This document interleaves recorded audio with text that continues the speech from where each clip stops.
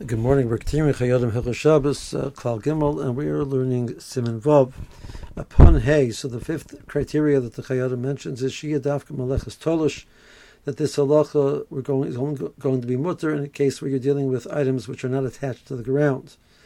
Ava Meleches Mechubar, when you're dealing with types of malachas which are involved in things which are part of the ground, whether it's going to be agricultural issues, planting, etc., or it's going to be building issues, that's going to be a problem. Also, even if the place where the field is or where the building is not known that it belongs to the Jew, it's still going to be osur. Therefore, a person makes an arrangement with a non-Jew, and it's going to be he makes a psika, means he makes an arrangement. This is going to be kablanis, it's going to be contracted, and he's going to have a payment which is going to be set up. There's going to be a price. There's a ksitza. So we've met the criteria of kablanis and ksitza to build a building, or to set up some type of a chutzner, an extension on a building. Any of those types of actions, or likser sodeo, or he hires the non-Jew to harvest the field.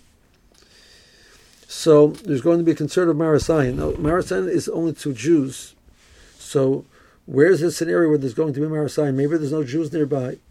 Im hoysa hamalacha b'mokim sheyesh lachus shevayu sham Yehudim b'Shabbos. If the action which he's doing, the field which is referring to, the building which is referring to, is in a place where Jews could come there on Shabbos.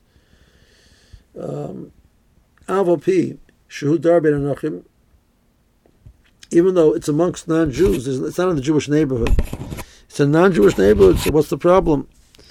Akim Sheyesh Karav L'Malacha Zu Yehudim B'Seich Tchum Shabbos, Oselo L'Haniach L'Nachri Lasses L'Malacha B'Shabbos. So if Jews can arrive there, how is that possible? The area which is where the malach is taking place is within Tchum Shabbos of a Jewish neighborhood. So there's Jews who live in the Jewish neighborhood, and to get from the Jewish neighborhood to here is possible on Shabbos. It's within the Tchum. It's within the area where one is allowed to walk on Shabbos. So theoretically, a Jew could walk there. So even though the possibility that a Jew walks there is minimal, it's still going to be osur.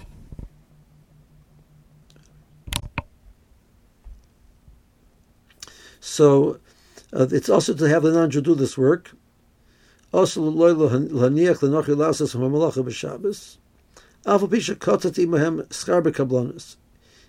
did all the proper requirements. He made a ksitza. It was kablanis umutter medina, and it's going to be mutter mikra din. But it's also because of those which will come and see it. She'en yodim, they don't know what type of arrangement he had. V'yachshaduhu shem skira yom, and those which will see it will potentially mistake the situation and believe that this is a skir yom, which is osir medina, which is osir medin. So they're going to mistakenly believe that the person is doing something which is inappropriate, and therefore we say that one may not do this. Now, this is a maras ayin, which Chazal mentions, but interestingly enough, by definition, it's not also b'chadrei chadorim. The whole point is the issue is because it's public.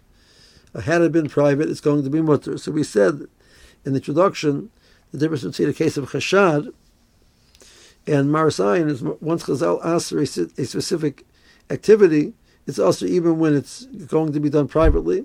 Over here, the root of the concept is the fact that it's public, and that's why we differentiate between something which is mechubar and something which is tolish. We will go to scenarios of tolish later on where there's a concern, but for now,